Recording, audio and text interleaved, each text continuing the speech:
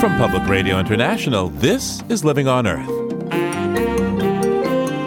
I'm Steve Curwood. Republican presidential contender Mitt Romney has revealed a comprehensive energy plan that would boost biofuels and offshore oil drilling and give more power over oil and gas drilling rules to the states.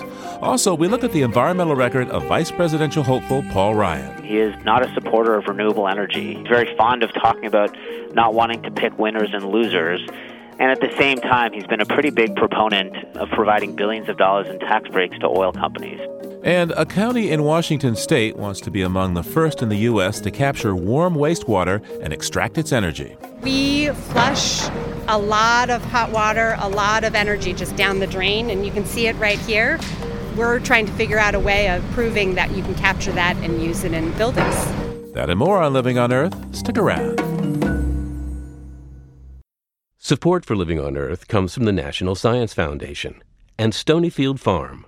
From the Jennifer and Ted Stanley studios in Boston, this is Living on Earth. I'm Steve Curwood.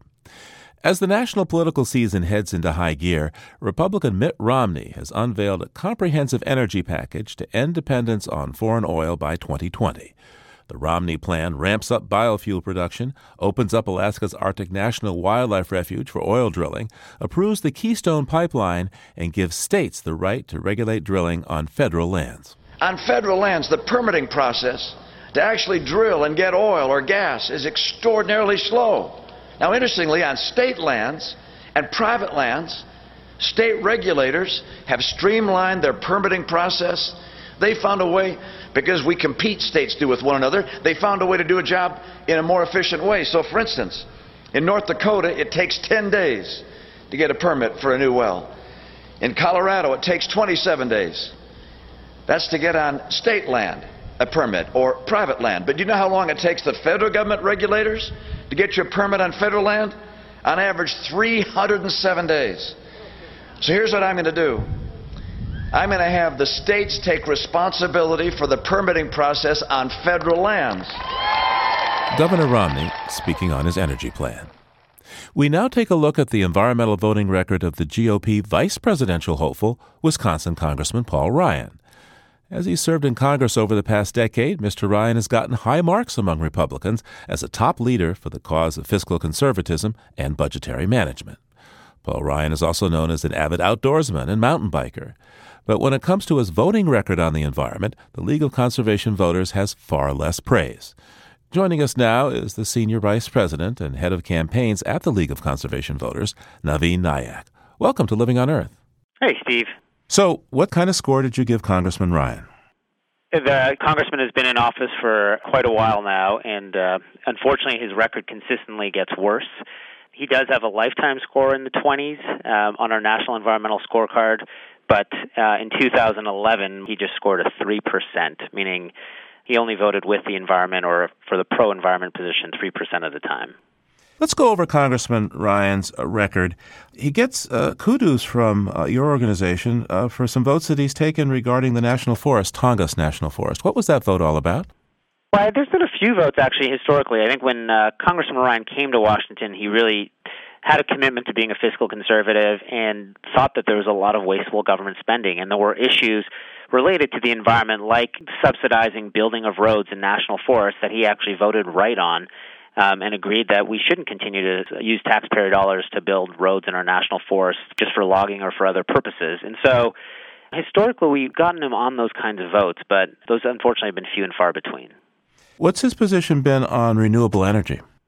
You know, unfortunately, this is one place where Congressman Ryan has been very consistent. He is not a supporter of renewable energy, and I think it really speaks to the contradiction, I think, in a lot of the words that he's been pushing on the campaign. You know, he's very fond of talking about not wanting to pick winners and losers, but he has consistently opposed investment in clean energy, whether it's a production tax credit, whether it's investments in clean energy.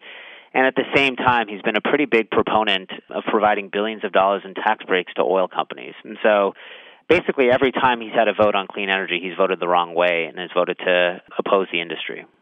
Now, you say from your perspective he's voted the wrong way, but he's a fiscal conservative. He voted against, the U.S. spending $50 million to put more roads into the Tongass to get $500,000 in fees back, protecting the taxpayer. He is saying, look, renewable energy is expensive, that we shouldn't have to have federal subsidies for this. Let the market do this. It is one thing if you are consistent and you just generally oppose federal subsidies, period.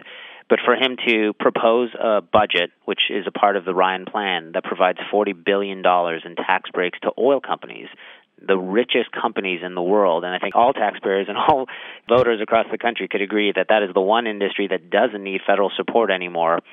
Yet he's more than happy to give them tax breaks while at the same time suggesting that we shouldn't invest in clean energy because it's a waste of taxpayer dollars. Now, Congressman Paul Ryan has released his financial records, and the Washington Post found that he's invested in some companies. His family's invested in companies that lease rights to oil, gas, mineral, and timber resources. How much of this is a conflict of interest in your view? We think it's a major conflict of interest. In fact, the League of Conservation Voters ran an ad in Paul Ryan's congressional district last year hitting him on this very issue when the report first came out, which is that not only is Paul Ryan's family invested in owning land that they're leasing out to oil and gas companies, but those companies are benefiting from the very tax breaks that Paul Ryan is pushing. If Congressman Ryan were here, he'd say, but wait a second, this is only $20,000, $30,000 a year out of, $250,000 that his family takes in each year or did last year. It's not very big money, these interests. I mean, I think for the average American, $20,000 is a real amount of income, and unfortunately a pretty substantial percentage of how much most Americans are making in any given year. And so I think at the heart of it, it speaks to what Americans are really frustrated with Washington politicians, is that they're much more interested in looking out for themselves, they're more interested in looking out for their campaign contributors, and Paul Ryan really should have avoided doing things that benefit his business associates.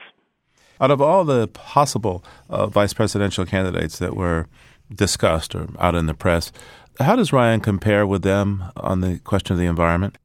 I mean, I think at the end of the day, he's certainly one of the more extreme anti-environmental members that were on Governor Romney's shortlist. I think you have someone like Tim Pawlenty, who used to believe in global warming, has actually been a part of passing clean energy standards when he was the governor of Minnesota.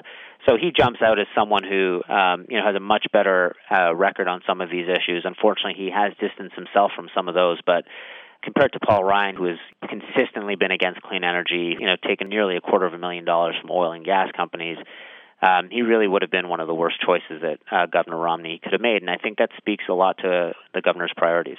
Naveen Nayak is Senior Vice President and Head of Campaigns at the League of Conservation Voters. Thank you so much, sir. My pleasure.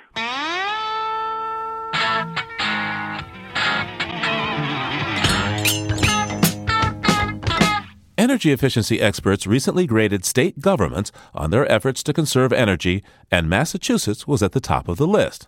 The Bay State is using less energy per person thanks to smart policy and big investments in programs to save energy. Reporter Jeff Young found out that energy efficiency has been a priority for Massachusetts governors, present and past, including the one who's now running for president. The Washington-based nonprofit Alliance to Save Energy hasn't had much to celebrate in the nation's capital lately, with Congress largely deadlocked on energy policy and do nothing on climate change. But at the state and city level, it's a different story. The Alliance hosted this breakfast event in Boston recently to recognize a national leader in energy efficiency, Massachusetts Governor Deval Patrick.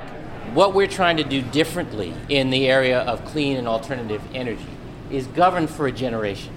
How do we make those big choices now, that are really going to make us stronger over a generation to come? Because everybody's got a stake in our getting this right. Thanks for having me.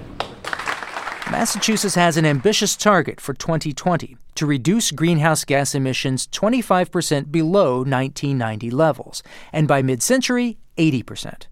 Patrick's administration supports clean energy development, including large-scale offshore wind. But much of the state's progress has not come from adding clean energy. It's come from making do with less energy. Energy efficiency, the unit not used, is our first fuel. And fortunately, because of the steps we have taken as a matter of policy and behavior, we see now that we can fuel all or almost all of our growth out into the foreseeable future without any new generation at all. We just have to keep that going. Governor Patrick can rightly claim credit for aggressively pushing efficiency and clean energy investment. But he's also built on important work done over decades by his predecessors, both Democrats and Republicans. Energy efficiency has long been bipartisan in the Bay State, and the state's pragmatic approach shows it's possible to grow an economy and shrink emissions. Doug Foy got a close look at the Massachusetts energy system as both an environmental advocate and a high-ranking state official. Massachusetts was the first state to really force utilities to invest in energy efficiency as if it was a power plant. Where now, this year, the utility industry in Massachusetts will spend $600 million on energy efficiency in their customers' buildings. And that's a big deal. Foy served under Deval Patrick's predecessor, Republican Governor Mitt Romney. As a super secretary in charge of housing, transportation, energy, and environment, Foy helped Governor Romney develop a climate action plan for the state. The Romney administration also promoted smart growth in housing and transportation and developed what would become the nation's first multi-state effort to cap greenhouse gas emissions, RGGI, the Regional Greenhouse Gas Initiative. All of those were part of an effort to build as smart and as frugal and as lean a government as you could. And that was something that Governor Romney felt strongly about. Did you get a sense that he took climate change seriously as an issue, or was it more just a side effect of these other things that he was interested in? No, he took it very seriously. He and I probably spent more time talking about climate change issues and the climate plan, the climate action plan that we developed, than probably any other single issue we worked on, and we worked on a lot of issues. And in fact, I think felt very strongly that too much time was being wasted trying to debate the science, and not enough time was being spent on trying to figure out, well, what can you do today that really makes economic sense anyway? That was Romney's policy as governor. Now he faces the politics of a presidential candidacy. And his statements on energy and climate change have been, like the campaign trail, all over the map. In June of 2011, Romney told New Hampshire voters it was important to reduce greenhouse gases. But I believe the world is getting warmer. I can't prove that, but I believe, based on what I read, that the world is getting warmer. And number two, I believe that humans contribute to that. But by October 2011, Romney had a different message. Here's what he told this Pittsburgh gathering hosted by coal company Consol Energy. My view is that we don't know what's causing climate change on this planet, and the idea of spending trillions and trillions of dollars to try and reduce CO2 emissions is not the right course for us. Pundits quickly labeled this a global warming flip-flop. The Romney campaign did not respond to requests for comment for this story. Governor Romney's Massachusetts record indicates that he struggled with the politics of energy and climate change. For example, Romney's administration shepherded negotiations that brought 10 states into the Regional Greenhouse Gas Initiative, or RGGI. Romney even wrote a strong letter of support for RGGI's cap-and-trade system for controlling CO2. But in 2005, Governor Romney declined to sign the final deal on RGGI. Which I think some people, were confused by.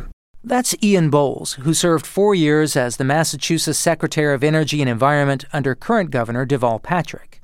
Bowles gives Patrick and another former Republican governor, William Weld, high marks for their efforts on clean energy efficiency and climate change.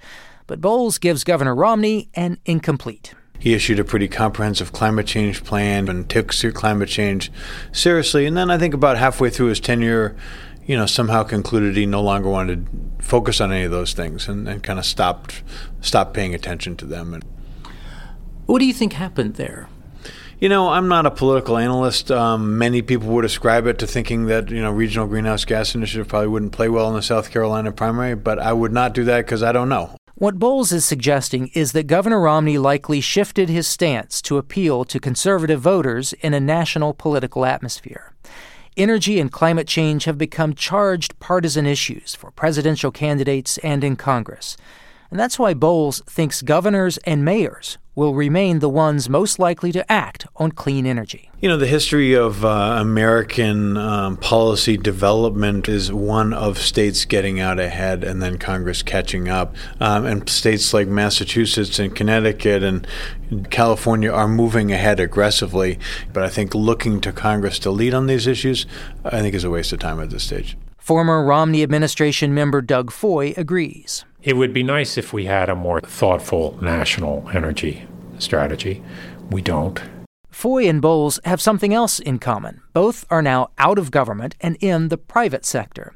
Another effect of the state's clean energy investment is a Boston boom in tech startups, capital investors, and consultants working on energy efficiency.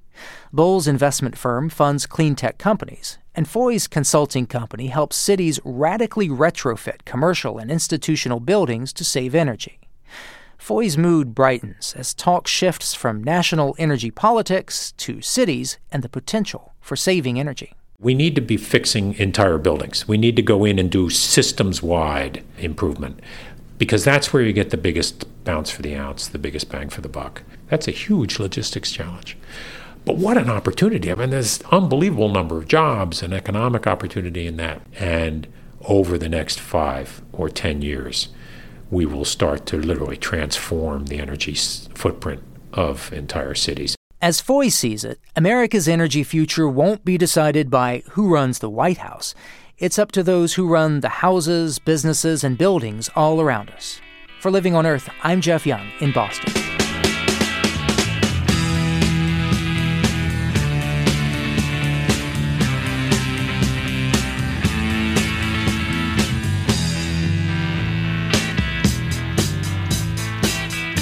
Just ahead, oh, what a tangled web we weave, especially in the world of chemistry.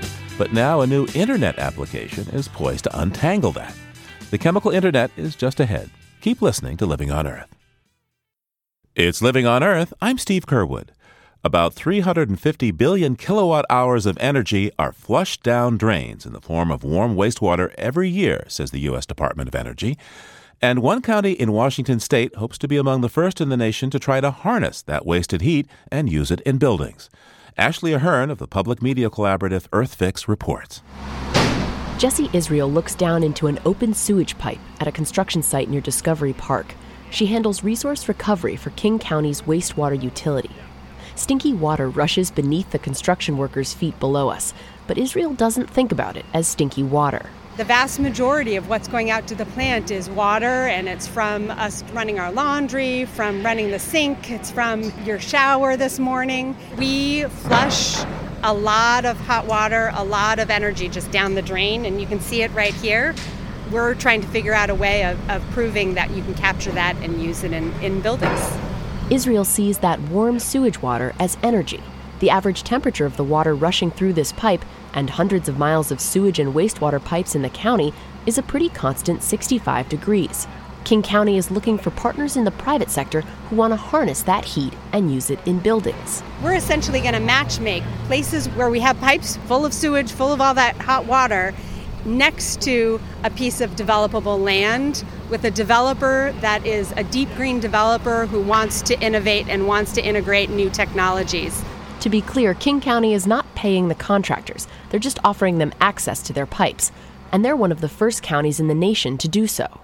Another point of clarification, warm sewage water is not getting funneled around buildings to provide heat. Lynn Mueller owns a company in Vancouver, BC that installs systems to extract heat energy from wastewater. He says in order to understand this, picture your refrigerator. You know how your fridge works. You put, warm beer in the fridge. Pretty soon the beer's cold and the back of your fridge is warm. You've moved heat from that warm material in the fridge to outside of the fridge. And that's basically, it's exactly the same system. It's just a heat pump. So the warm wastewater in the sewage pipe provides the heat, just like the beer in the fridge. And then that heat is used to warm up clean water in separate pipes that circulate around the building. Systems like this have been installed in Japan, China, Canada, and parts of Northern Europe. And they're having an impact. One of Mueller's systems went into a building in Vancouver and lowered that building's energy consumption by 75%. We're operating at 600% efficiency. So every dollar we spend to recover the heat out of the sewer, we get $6 worth of heat out. Mueller's company's sales are projected to jump from $3 million this year to $50 million next year.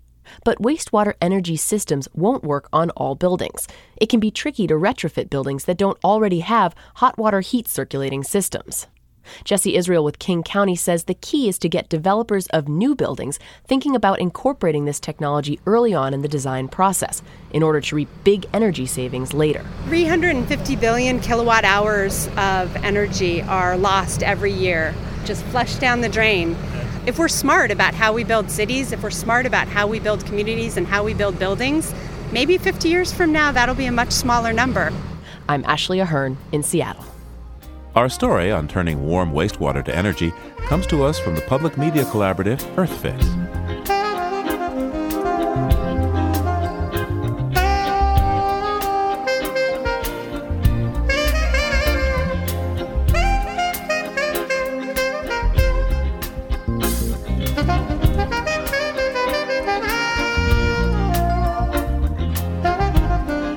The internet has fundamentally changed our world. Now the creation of another kind of internet, a chemical internet, also has revolutionary potential, not only for the field of chemistry, but for the environmental impact of the chemically laden world we now live in. Bartosz Grabowski is a professor of chemistry at Northwestern University in Evanston, Illinois.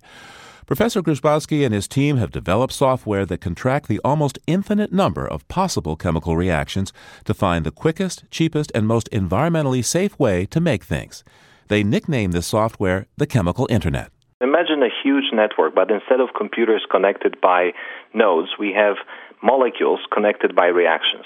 And this information has been created not by me, not by my colleagues, but by every chemist that ever lived. So it's a huge mass of chemical reactions connecting molecules existing individually. What we have done, we collected all this information and hooked it up into a network. Think about it this way. What Google did for the internet, searching for names, addresses, companies, and all that, now we, by having created this chemical internet, what we're doing is sort of a chemical Google that allows, a very different way of looking at chemistry, analyzing chemistry, finding optimal synthetic pathways, new ways of making drugs. So it's a global view on chemistry. And it is based not on the knowledge of a single chemist, not on my expertise, not on an expertise of any of my colleagues, but on an expertise of every chemist who ever lived. As I understand it, there's some 7 million different substances that you have linked by knowledge, the reactions that get you from one to another. What do you do with all of that? Mm-hmm. So let me give you one example. So the classical activity of a chemist is to design a synthetic pathway that leads to a molecule like a drug. Now, the way it's typically done is you take this complex molecule that you wish to make, you go one synthetic step back, and then you, let's say, have a smaller precursor, and then you think, what I do is this molecule, and you go sort of one step backwards until you reach molecules that you can buy from which you can start your synthesis. Now, the problem is, if you can imagine a huge, highly connected network, one step away, you have, let's say, 100 possibilities, because all these molecules have multiple ways of making them. 2 steps away, you will have something like 10 to the third. 3 steps away, you will have something like 10 to the sixth. By the time you reach 6, 7 steps, we are talking on the order of possible ways of making this drug, approaching much higher than the U.S. debt and approaching the age of the universe. So let's say something on the order of 10 to the 20th. Now, out of this 10 to the 20th pathways, the chemists will always strive to find the most optimal one, the most economical one. But the chance of doing this just by human expertise is virtually nil. You simply cannot memorize, you simply cannot consider that many routes leading to this drug molecule. Fortunately, computers and graph theory tools have become powerful enough that you can script this to explore all the possible pathways and choose the one that is really the optimal one. So altogether, what we are doing with this, we are finding pathways that no human, just by the limitations of our brain, no human will ever be able to explore and consider. So tell me about the potential that your chemical internet has for what we call green chemistry these days.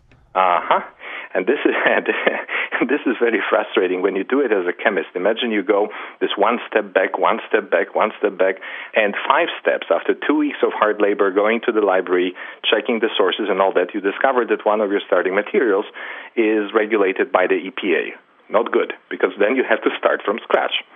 So now the computer, the algorithms I told you about, the ways of finding optimal synthetic pathways, it is just a quicker way. You just specify, I don't want to use this molecule because it kills the fish, this molecule because it goes into the soil, this molecule because something else, and please find me the optimal synthetic pathway without using molecules that are dangerous to the environment.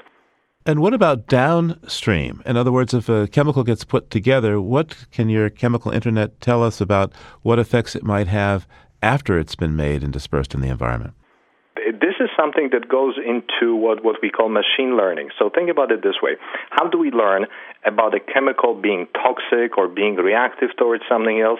Well, we learn by example and by similarity of one compound to the other. What we can do, having all the collective knowledge ever created in chemistry, we can train the computer to extract certain patterns automatically, and these patterns are then based on not on our individual experience, but on the experiences of everything that was used to train the computer, meaning every single reaction ever performed. So it is quite powerful, and it's very, very predictive. Who gets access to your algorithms? Who has access now to the chemical internet? Now, of course, it took about a decade and lots of money and lots of investment and all that stuff. So when we deal with companies, this is not for free. We sell the software. But, we're keeping a healthy balance, I hope, between being commercial in our business relations and giving, at least some modules of it to students who can use it and learn it. Now, what about a terrorist who wants to figure out a way to make a bomb from completely innocuous materials that would be very easy to move around or purchase? Oh, yes. So now you're bringing about one customer that I wanted to avoid, but one of our customers is the U.S. government. Well, in this entire network of chemical compounds, some of them are nerve gases like VX. Some of them are, chemical weapons of sorts. And if this technology, let's say, gets into the hands of the bad guys, they could use it to optimize the synthesis of their chemical weapons, right? So we reversed the problem, and we started asking the question, look, if somebody wishes to make a chemical weapon in a way that cannot be detected by the government, what would be the optimal strategy to evade the existing regulatory strategy by the government? And initially, our hope was that it would not be possible because, of course, the U.S. government is monitoring everything in gory detail. You can imagine that by searching this huge network, we found so many loopholes that it became scary. So then we went to the Pentagon, and they were genuinely moved by and concerned by what they saw. So we are now developing the software, and this is one of the customers that we'll just give the software to, and they'll be able to monitor the production, the pathways, synthetic pathways leading to chemical weapons in much better, much more secure way. The invention of the internet, the digital internet, radically changed our lives. How might the world look different now with this chemical internet? Well, imagine that we don't have to use toxic chemicals, that we can do things instead of doing 5 reactions, we can do just 1 reaction at a fraction of the cost. We can synthesize drugs in a more efficient, faster way. So it's a global view on chemistry.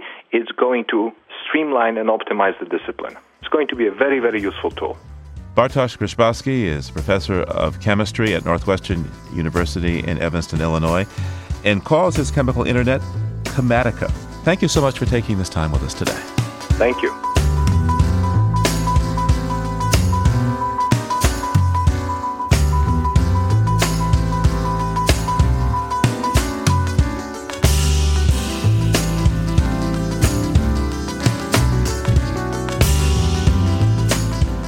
Nature can be disquieting at times.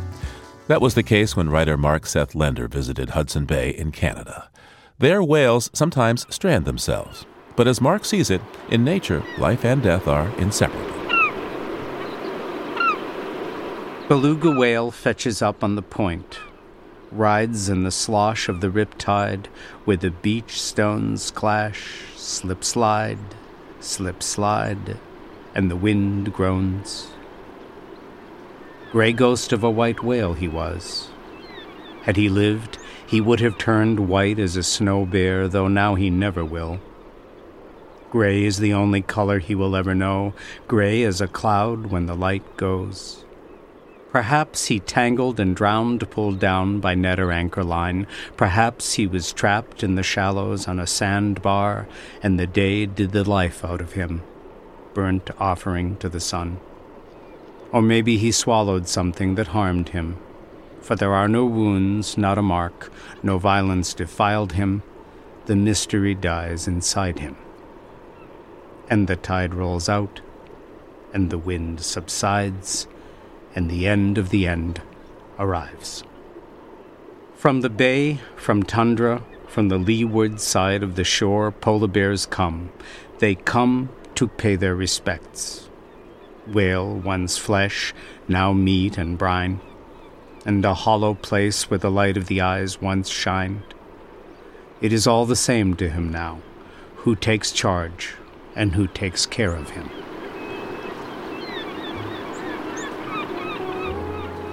Mark Seth Lender is the author of Salt Marsh Diary, A Year on the Connecticut Coast. To hear a short interview with Mark about his experience and see some photos, go to our website, loe.org.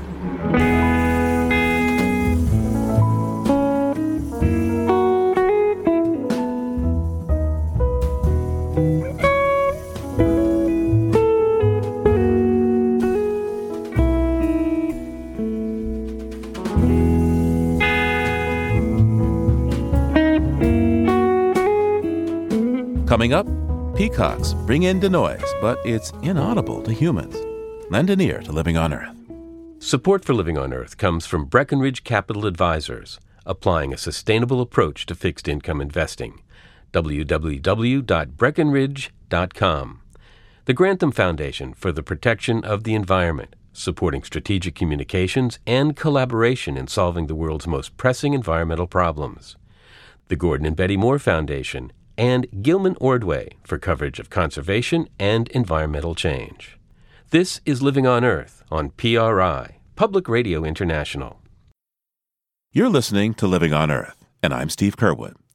In just a minute, how we can break free from ecological decline, the wit and wisdom of David Suzuki. But first, this note on emerging science from Christy Pereira.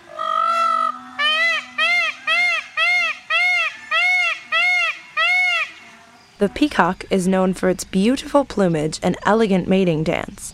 New research shows there's more to the dance than meets the human ear.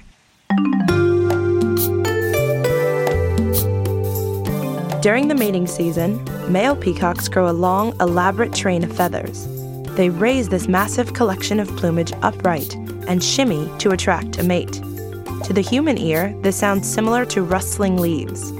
But researchers at the University of Manitoba found that peacocks actually produce other low-pitched sounds during the dance. These noises, called thrums, fall below 20 hertz and can't be detected by humans. Male peacocks create two kinds of thrums, the pulse train and the shiver train. The pulse train starts at the base of the train feathers and summons females close by. Peacocks create the shiver train by shaking their center feathers and use this to signal potential mates further away. These brightly feathered birds are the first avian species known to create and respond to sounds below the range of human hearing. Only one other species, a member of the grouse family, has been recorded creating infrasounds, like these thrums. But those grouse didn't react to recordings of infrasound, so it's unlikely they use these sounds for communication. Biologists suspect that if peacocks can rumble, other birds can too. And thanks to this research, it's clear the mating dance is music to a bird's ears. That's this week's note on emerging science. I'm Christy Pereira. David Suzuki was a young child when the Canadian government incarcerated his family in a remote camp in the Rockies during World War II. And because he couldn't speak Japanese like the other intern kids, he went outside on his own and discovered nature. That experience led to an award-winning career in science and popularity as a nature and environmental storyteller on Canadian radio and television. David Suzuki compressed a lifetime of learning and doing into a single lecture and a brief, astonishingly readable and uplifting book called The Legacy, An Elder's Vision for Our Sustainable Future. I spoke with David Suzuki in late 2010 to talk about that vision. On the cover of your book, The Legacy, An Elder's Vision for Our Sustainable Future, you have a maple seed, the little thing that becomes, it spins as it falls to the ground from the maple tree. Yeah, to me, that seed symbolizes an opportunity for us to try to copy nature. Trees can't get up and drop their seeds all over the place like an animal might, and so they've got to rely on methods to get their seeds spread away. And one method, of course, is to use the wind and the air and take your seeds and move them by this helicopter-like motion. One of our problems, I think, is that we try to overwhelm nature with the power of our crude technologies, and oftentimes it creates ecological problems. Nature's had 4 billion years to evolve basically solutions to the same things you and I have, How do you keep from being eaten? What do you do when you get sick? How do you get laid? I mean, if we were to look to nature, we could learn a lot with far less deleterious effects. Earlier in your book, you mentioned that the population of the world has tripled in your lifetime. That's a pretty striking statistic. And what does it tell us? It's staggering. We appeared as a species in Africa maybe 150,000 years ago. We wandered nomadically and gathered food and shelter. It was 10,000 years ago that the big change happened when we discovered agriculture. At the beginning of the agricultural revolution, it's estimated there were about 10 million of us on the entire planet. Agriculture heralded a huge shift because we could now grow our food dependably. And in only 8,000 years, we increased by another order of magnitude to 100 million people. And then in just over 1,800 years, we increased to 1 billion people. And then in less than 200 years, we reached 6.9 billion people in 2010. So if you were to plot that on a piece of graph paper, the curve is essentially leaping straight off the page in the last pencil width of time. Nothing can go straight up off the page indefinitely. There's got to be limits, and I fear that we're going to have some major problems of a big human die-off. So, yes, what is the problem of population? What are the consequences that you are concerned about? Well, of course, it's not just a function of number. It's the amount of stuff that we exploit out of the biosphere per person. So if we in North America want to compare ourselves with China or India, you got to multiply our populations by at least 20 to get our equivalent impact as Chinese or Indians. If you want to compare us to Bangladesh or Somalia, you got to multiply by at least 60. And when you look at it that way, then it's clear that it's the industrialized world, because of our hyperconsumption, we are consuming over 80% of the planet's resources, even though we're only 20% of the world's population. We are the major predator on the planet. Let's talk about the economy. In your book, you quote a couple of economists and retail analysts. One of them is Victor Lebo. You quote him as saying, "Our enormously productive economy demands that we make consumption our way of life. The measure of social status, of social acceptance, of prestige is now to be found in our consumptive patterns." And he goes on to say that the greater the pressure upon the individual to conform to safe and accepted social standards, the more he does tend to express his aspirations and his individuality in terms of what he wears, drives, eats, his home, his car, his pattern of food serving, his hobbies. Isn't that incredible? This is Victor Lebo, who is an industrialist. And what happened was we all came through the terrible depression after the stock market crash in 1929. What got us out of the Depression was World War II. And by the middle of the World War, the American economy was blazing white hot, pumping out guns and tanks and planes and weapons. And, of course, it was clear by the mid-1940s that the Allies were going to win the war, and people began to say, well, what the heck do we do in peacetime? And the President of the United States established the Economic Council of Advisors to the President and said, how do we make that transition? And the answer came back, consumption. And Victor Lebo's statement is just the plainest statement you can get. We've got to make consumption an American way of life. Get people to buy stuff, use it up, throw it away, and buy more stuff. And once you introduce the concept of disposability, use something once and throw it away, you've got a perfect system because you never run out of a market. But of course, all of that stuff is coming out of the biosphere, and the emissions to make this stuff goes back into the biosphere, and when you're finished with these products, you throw it back into the earth, and it's creating an enormous ecological problem. I've got a friend in Toronto who lives in the outskirts of Toronto in a high-rise apartment building, completely air-conditioned. He goes downstairs in the elevator to his air-conditioned garage, gets into his air-conditioned car, drives down the freeway into the basement of an air-conditioned commercial building, up into his office, That building is connected through a massive set of tunnels to huge shopping centers and food marts.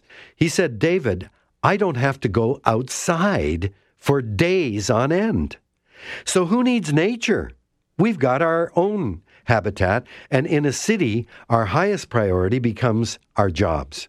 We need our jobs to earn money to buy the things that we want.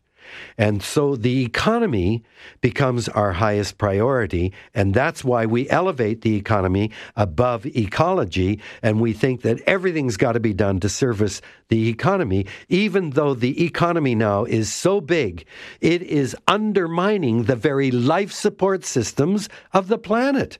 It's using air, water, and soil as a garbage can.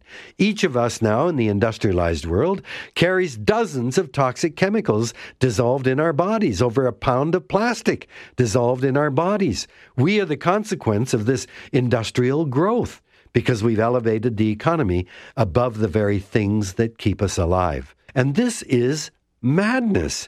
David, at one point in your book, to explain the relentless need for growth in economies, you compare us to bacteria in a test tube.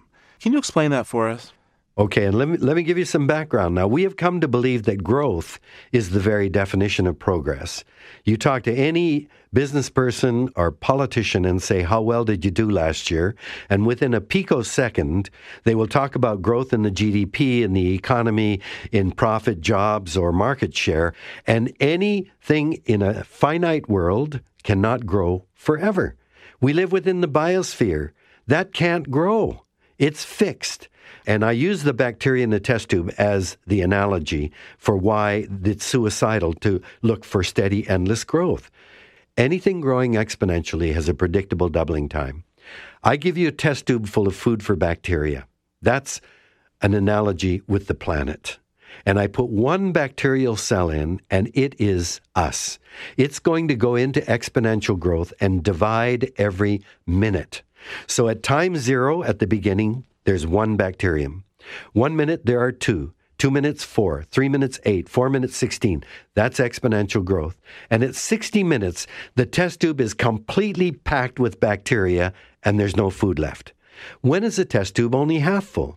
And the answer, of course, is at 59 minutes. So at 58 minutes, it's 25% full.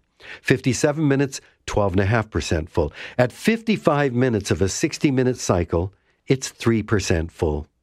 So if at 55 minutes, one of the bacteria looks around and says, hey, guys, I've been thinking, we got a population problem. The other bacteria would say, Jack, what the hell have you been drinking, man? 97% of the test tube's empty, and we've been around for 55 minutes. And they'd be 5 minutes away from filling it. So bacteria are no smarter than humans. At 59 minutes, they go, oh my God, Jack was right. What the hell are we going to do? We got 1 minute left. Well, don't give any money to those economists, but why don't you give it to those scientists? And by God, somehow those bacterial scientists, in less than a minute, they invent 3 test tubes full of food for bacteria. Now, that would be like us discovering 3 more planet Earths that we could start using immediately. So they're saved, right? They've quadrupled the amount of food in space. So what happens? Well, at 60 minutes, the first test tube's full. At 61 minutes, the second's full. And at 62 minutes, all 4 are full. By quadrupling the amount of food in space, you buy 2 extra minutes. And how do you add any more air, water, soil, or biodiversity to the biosphere? You can't. It's fixed. And every scientist I've talked to agrees with me. We're already past the 59th minute. David Suzuki, this is, I think, one of the most powerful images I've heard of what some call the environmental crisis, but I think you'd probably call it the human crisis. It's a human crisis. We're at the center of it. You know, for years, we environmentalists thought that humans are taking too much stuff out of the environment, putting too much waste back into it. And for me, I got a huge shift when I began to work with First Nations, Aboriginal people in Canada.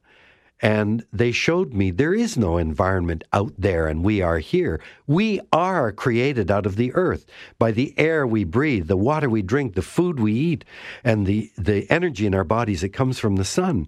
We are the environment. Whatever we do to the environment, we do directly to ourselves.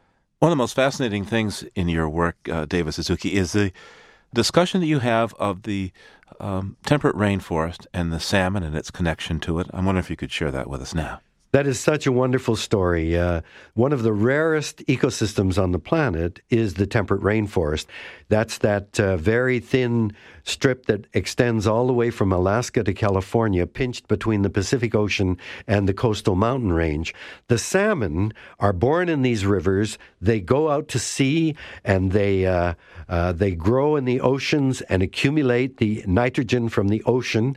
And then when they come back, the bears, wolves, and eagles eat these salmon, and they poop and pee all over the woods. It turns out that the salmon are the biggest pulse of nitrogen fertilizer the forest gets. And the bears are the vectors to carry the nitrogen. They'll fish for the salmon. Once they grab one, they hike off up to 150 meters on either side of the river and eat the salmon. They eat the best part, and they dump the rest of the carcass on the floor of the forest and go back for another one. As soon as they dump the carcass, well, salamanders and slugs and ravens begin to eat it. But the main thing are flies that lay their eggs on the carcass, and in a few days, the carcass is a seething mass of maggots eating that nitrogen from the ocean. They drop onto the forest floor, and they pupate over the winter, and in the spring, trillions of flies loaded with nitrogen from the ocean, from the salmon, hatch at the very time that the birds from South America are migrating through the forest on their way to the Arctic nesting grounds. So the salmon come back and they nourish the flies, which feed the birds. Now we know the forest, the salmon need the forest. If you clear cut the forest, the salmon populations plummet or disappear because the salmon need the forest canopy to keep the waters cool. They need the forest to hold the soil so when it rains it doesn't run in and spoil the spawning gravels. And the forest feeds the baby salmon on their way to the ocean. So we know the salmon need the forest. Now we know the forest needs the salmon. So you see this beautiful system where the ocean is connected through the salmon to the forest, and the birds from South America are connected to the northern hemisphere. Humans come along and we go, oh, well, gee, there are a lot of salmon here. That's the Minister of Fisheries and Oceans for the commercial fishing fleet. But, oh, the trees, well, that's a Minister of Forestry. And the eagles, bears, and the wolves, that's a Minister of the Environment. Gee, the river, that's managed by the Department of Agriculture and the Department of Energy. And the rocks, the mountains, that's the Department of Mining. So what is a single interconnected system? We come along, fragment into different bureaucracies, and try to manage a complete system through this fractured way of looking at the world. And we will never do it in the right way when we look at it that way. So what's the solution? The solution is our great advantage, what got us to where we are, was our brain.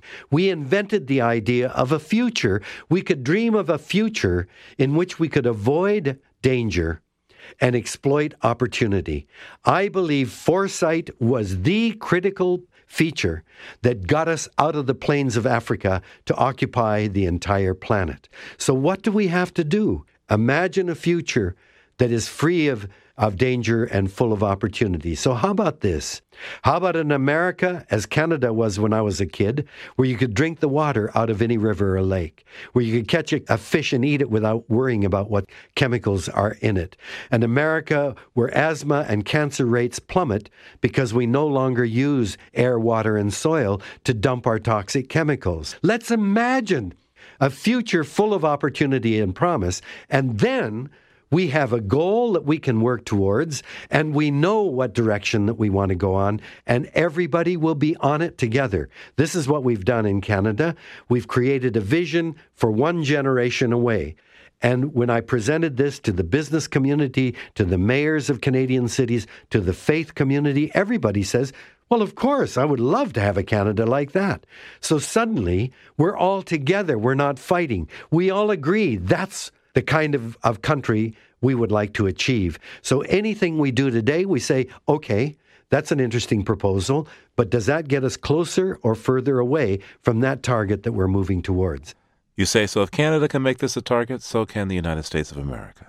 Why not in the United States? And what about the rest of the world? Absolutely. I think these movements are all things that we have to begin right away. David Suzuki's book is called The Legacy, An Elder's Vision for Our Sustainable Future. I spoke with him in December of 2010.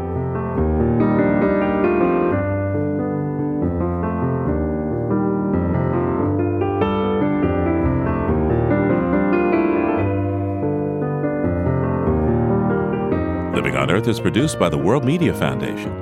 Our crew includes Bobby Bascom, Eileen Belinsky, Jessica Elise Kern, Helen Palmer, and Ike Sriskandaraja, with help from James Kerwood, Megan Miner, Gabriella Romano, and Sammy Souza. This week, we bid a fond farewell to our fabulous interns Annabelle Ford and Annie Sneed. Thanks for all your help. We wish you happy trails. Jeff Turton is our technical director. Allison Lirish-Dean composed our themes. You can find us anytime at LOE.org and check out our Facebook page. It's PRI's Living on Earth. I'm Steve Kerwood. Thanks for listening. Funding for Living on Earth comes from the National Science Foundation, supporting coverage of emerging science. And Stonyfield Farm, organic yogurt and smoothies. Stonyfield invites you to just eat organic for a day. Details at justeatorganic.com. Support also comes from you, our listeners, the Go Forward Fund, and Pax World Mutual and Exchange Traded Funds, integrating environmental, social, and governance factors into investment analysis and decision-making. On the web at paxworld.com. Pax World for tomorrow. PRI, Public Radio International.